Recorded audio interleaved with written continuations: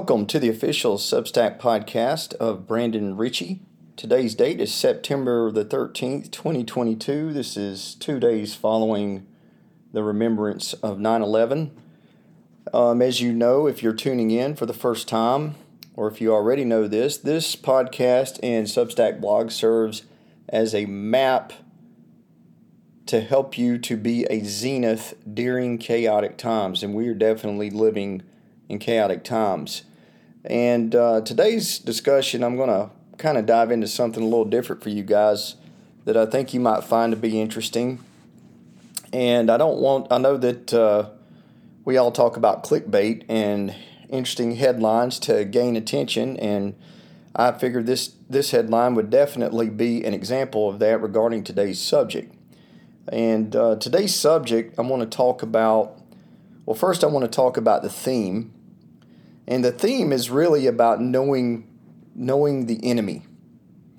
And the only way that we're able to, in society or as individuals, to understand the fight or to win a fight, and I mean a fight whether it's a literal fight or a metaphorical fight in terms of business, in the political arena, cultural arena, in terms of winning hearts and minds, in terms of winning over people in a team setting, in a societal setting. The way to do this is that you have to study, you have to understand your enemy in order to understand the game you're in. Because if you're playing by one set of rules and the enemy is not playing by the same set of rules and they keep gaining ground on you or disrupting or sabotaging your efforts to make gains in life, well, you're just you're not fighting in a smart way in terms of the arena that you're in. So today's topic, I want to talk about an individual that's pretty infamous and what many would regard as one of the most evil human beings in recorded history, and that's Ted Bundy. So Ted Bundy is an interesting character to myself in regards to what I've learned from him. What can Ted Bundy teach us? What has he taught us? The truth is he's taught us a lot. In fact, back during his capture, he was being interviewed by a profiler, and this profiler's name was FBI by the name of Bill Hagmaier, that interviewed Bundy in a series of interviews and earned Bundy's trust in order to probe him to understand how he would approach the way he went about pursuing and killing his victims. This was to gain insight and understanding so that they could then build profiles on people to look for this and better capture and catch these people that were going out and hurting these people, right? Hurting innocent people, whether in Bundy's case, many were young women. And it was an interesting, there's an interesting set of articles out there, and you can access these, readily access these and read up on it. But one of the things I remember about Bundy is he was talking in one of the interviews that was in one of the documentaries done.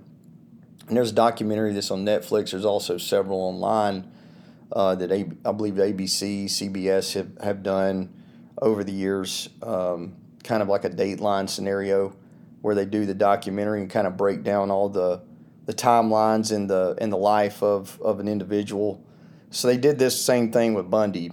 But in one of these interviews, I remember he was asked a question, and if I can look here, I've got notes here on some of this, but he was asked a question if he was innocent, and he repeats the question to the interviewer, "Am I innocent?" Bundy proceeds to follow up with that by saying, "Well, does innocence count when I stole a comic book at 5 years of age?" Now that's kind of telling, because you see what he's doing there is he's using a kind of a deflection tactic. He's not answering the question directly. He's deflecting from that. Bundy knew good and well what he was guilty of. And the thing that kind of shocked a lot of these law enforcement individuals and a lot of the profilers was that Bundy, typically a lot of these serial killers and these psychopaths tend to have some form or some level of known abuse in their life. And according to Bundy, he didn't. According to Ted Bundy, he grew up in a very, very good home with loving parents, caring parents. In fact, he talked about the vacations they would take and how kind his family was, and that was very adamant about the fact that his family had nothing to do with what he was perceived to be to society. Now, that's another thing. Bundy also did not really directly admit to his crimes, if I'm correct, up until the very, very end.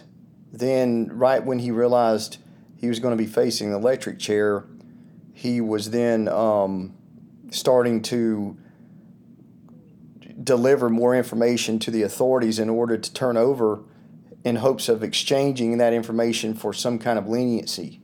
And so, and as one of the profilers said, you can't negotiate with a murderer, with a maniac. You can't negotiate with a terrorist, right? And this is the ongoing thing, because if you give ground on something like that, then they're going to see that as weakness, and they'll know that you'll cave, and they'll continue to force you to give more ground, or they'll expect more to get away with more in the future. This is human nature. And this is the crux of what I'm getting at today. And when you know your enemy and you know what makes them tick, and you can take it how they view and engage the world, then you're better prepared, God forbid, if you ever come face to face with some of these. But I would argue that there's a lot of people psychologically in media, in the political arena, and otherwise that would convince you too that they would gaslight you, lie to you. They would hope that you would give ground, give in, and be lenient on their decisions and what they impose upon you, what they impose upon me, etc. We see this all the time.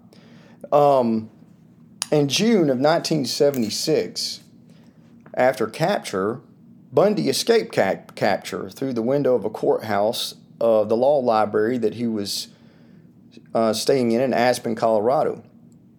He went on the run, and he escaped the authorities. So this man was pretty dynamic. And then again, he was captured a second time. And the second time in the holding cell that he was in, apparently Bundy, in December of 77, there was a few months that had passed, and they noticed that he had lost a lot of weight, purposely had gotten very, very slender. And Bundy was kind of known for how much now this was another thing that they pointed out, is not only was he psychologically smart and dangerous, and could deflect or could get people to believe, they always talked about his charm and his wit and his charm and his kind of kind nature. Well, that was the fake personality. But he had this other personality, which was the killer, this dark personality. And if you guys ever seen the TV show Dexter, in the show Dexter talks about his dark passenger when it comes to life, and he has to satisfy the dark passenger. Well, Bundy, I'm convinced probably Dexter the show got this from Bundy. Bundy, in fact, he talked about this in the same way. So he would, knowing this, he would take, and in this second capture, he lost weight, and he was also known before capture of having the ability to change his appearance. And many people would witness and say, including the authorities, when they would interrogate him, when they were interviewed on the spot, if he had a shift in personality, he would actually have his facial features would change. In fact, they talked about the the physiological side of that, of him, his face changing, his body changing. And this was a very interesting characteristic of Bundy. To me, I kind of view that as a chameleon.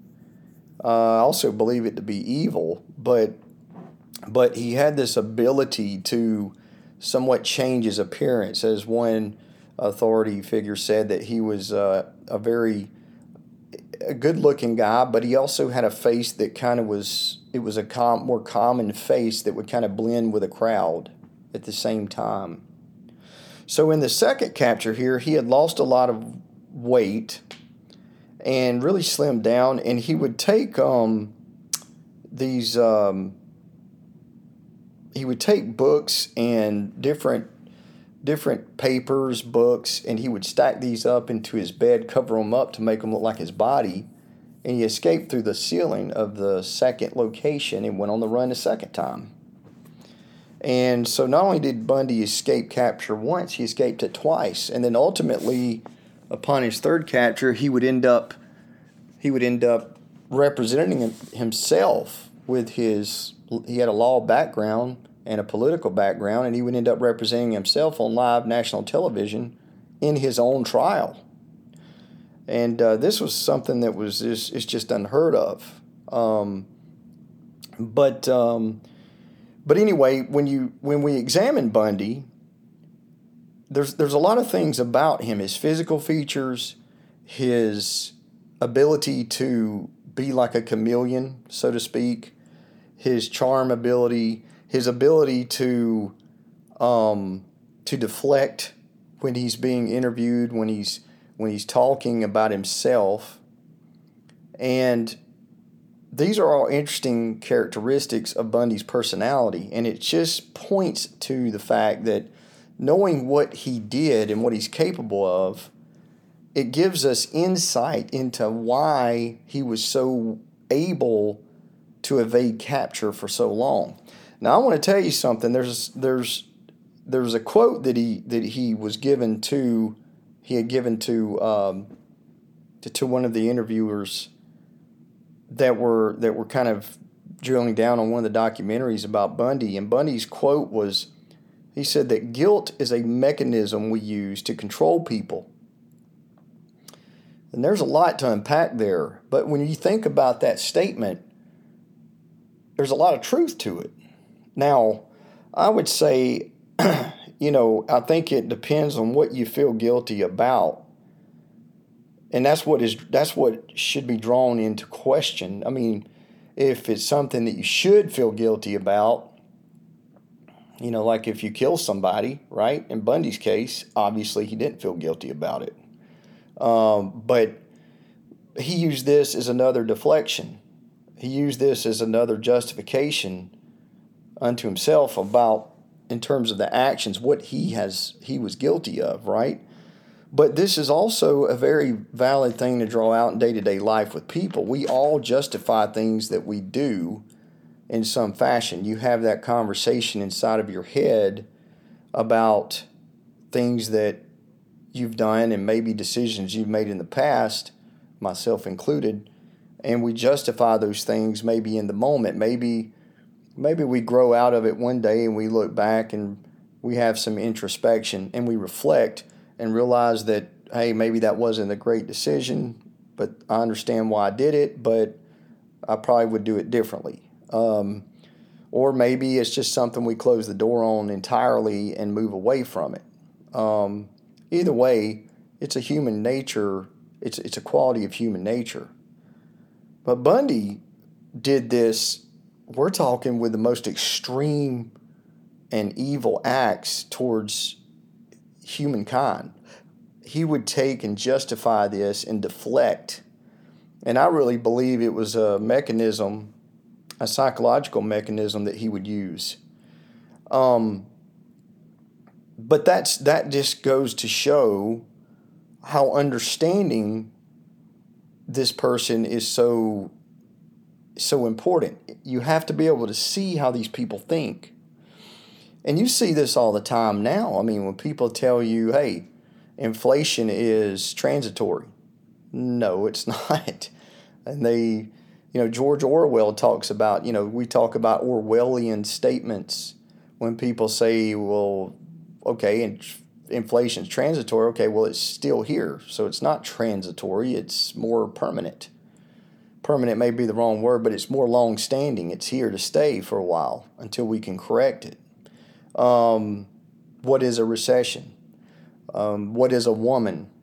They start changing the definitions of things. This is a form of deflection.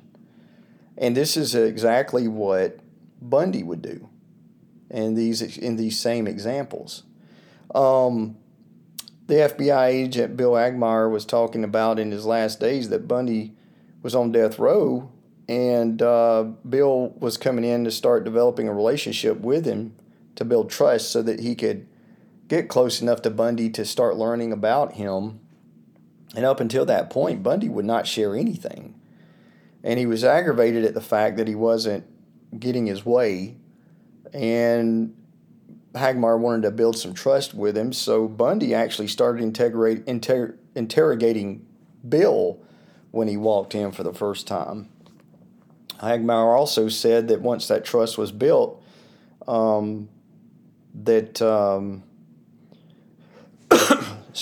Bundy's final days, that Bundy considered Bill one of his best friends. And Bill said he always kind of thought how strange that was. That was also reported in the Buffalo News and also in an article that's referenced to that in Newsweek. And this is another interesting thing, because you wonder, somebody like Bundy, is he capable of having friends? I don't think so, not in the same sense you and I probably think about it, but in a way where Bundy would see that that person could be an asset to him or to his cause. Somebody that would be an asset, he probably would, but at the same time, he'd probably kill them on a dime if he felt that they would be a risk or a threat to him. The other thing is, Bundy also taught me something in his interviews that actually changed my mind on some things. I'm more of a, we talk about civil liberties, we talk about individual freedoms, and we talk about our viewpoints on certain things. I used to be for the death penalty. And Bundy actually changed my mind about the death penalty. Of all people. Go figure, right? So what do I mean by that? Well, give me a minute here, and please don't click off in anger or frustration if you're listening to this, because once I kind of explain this is going to make a lot of sense. So Bundy was being interrogated by Bill, and he wouldn't, and again, right up until his execution, he wouldn't volunteer that he did anything wrong. But Bill was trying to gain information on how to catch these other guys, like the Green River Killer and some of these other killers that were on the loose at the time. And he would have Bundy help him with those cases. And Bundy would say, this is how Bundy would kind of deflect again. And he would say, look, he wouldn't admit to anything, but he would say, if I were that guy, this is what I would do. Okay? So that's how he would approach it with the agent. So when he was saying that with some of these cases, he would talk about, he started giving insight to how these killers would think. And one of the ways was that the FBI agents and the profiling agency, part of the agency, learned is that these guys always return to the crime scene. And that was where they started gaining interesting knowledge on things like that. The other thing that was really interesting, that changed my mind regarding the death penalty, was what he told Bill about how he would evade capture. And one of the ways that Bundy would talk about this is he was telling Bill in one of the interviews, he said, look, basically, if you went to a crime scene and you found evidence. Maybe you found evidence of that crime. You would also find evidence there that I wanted you to find. I would plant fake evidence there to put you off of my trail and to put you on someone else's trail. Now, to me, this was telling. So to me, I started thinking about, okay, what if you had an ambitious DA? Let's say there's a murder, a horrendous murder, or a crime, a violent crime in an area, in a community, in a peaceful community, and the whole community is just shocked and scared and really in an uproar about it, so they want justice. So the political figures that be, if you get an ambitious DA or an ambitious law enforcement agent of some kind, a detective of some kind, and they were not making any progress on finding out who is guilty or finding out a suspect, and they started chasing down leads through planted evidence at a murder scene, you can see where I'm coming with this.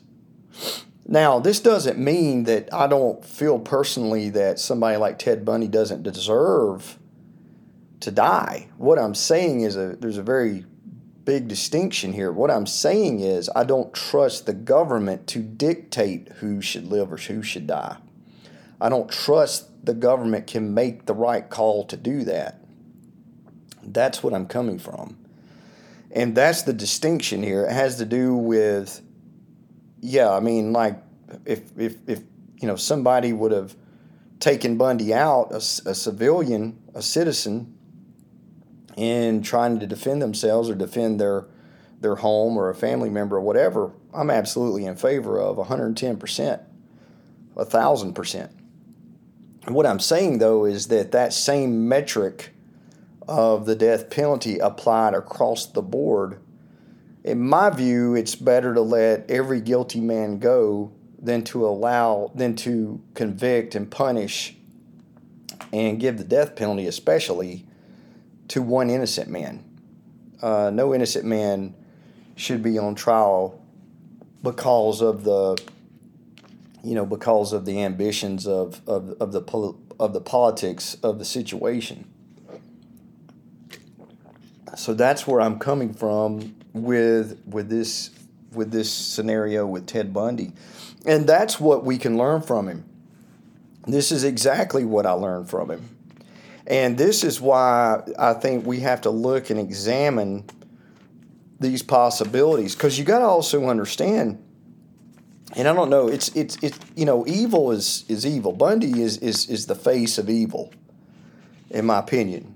And we can get in. I don't want to. We can get into a philosophical discussion about what evil is and all of that. But Bundy, in my opinion, is the epitome of evil in that way. But the other thing about this situation is that, evil is a tricky thing too. And what do I mean by that? Well, what I mean by that is this concept of the banality of evil. The banality of evil was a phrase that was coined by political theorist Hannah Arendt after watching the 1961 trial of the Nazi SS officer Adolf Eichmann. And it was in this situation where basically it was basically pointing out that the idea that evil acts are not necessarily perpetrated by evil people all the time. Instead, they can simply be the result of these soldiers or bureaucrats obeying orders or carrying out the orders of their evil superiors, right? So the evil can be banal. So the guy that killed people or put them in the gas chambers during World War II, he may or may not be evil, but he's carrying out an evil act. But he himself may also be under threat from those above him. And that's a real thing. So those that rule by fear, that's how this works. So it can become a tricky thing. But in Bundy's case, I very much agree that this was an evil act, and this is something that we have to study and to examine. And this is where I think we can learn from this situation, and we can look and examine people and society and examine things a lot more closely when they appear. But this is basically the message of what I wanted to get out today. And I hope you enjoyed this little snippet for today and understanding the enemy and what we can take from the enemy and how we can apply it to our lives, and how we can take that information and understand that, look, we can learn from the good, but we also have to be able to learn from the bad. This is why history is important. And this is how we understand how not to repeat it, or how to avoid it, or how to correct a bad situation. You can't learn from a mistake, unless you remember that mistake or remember that act. And then we can move forward with it. And this is the lesson for today. And I hope you enjoyed this episode. I'm going to run up and be a little brief today, but wanted to get out this little bit of the audio for today. And if you're listening on the Substack, you can also go to and subscribe to brandonritchie.substack.com. You can also subscribe and listen on Spotify and Apple Podcast. And guys, ladies, gents, remember, the only way this works is if you share this content out. If I get it shared, for you to go out and be a force multiplier, share this with your friends, your family, with your loved ones, anyone that would listen. I need that to get out in order for us to provide this map and to help people to be a zenith during chaotic times. And without your help to do that, and without you, this does not work. So I need your help in doing that. So with that being said, I'm going to close this out. Make sure that you join me on Facebook and Getter. Also connect with me there. And make sure that you stay strong, stay focused, stay active, and have a great day.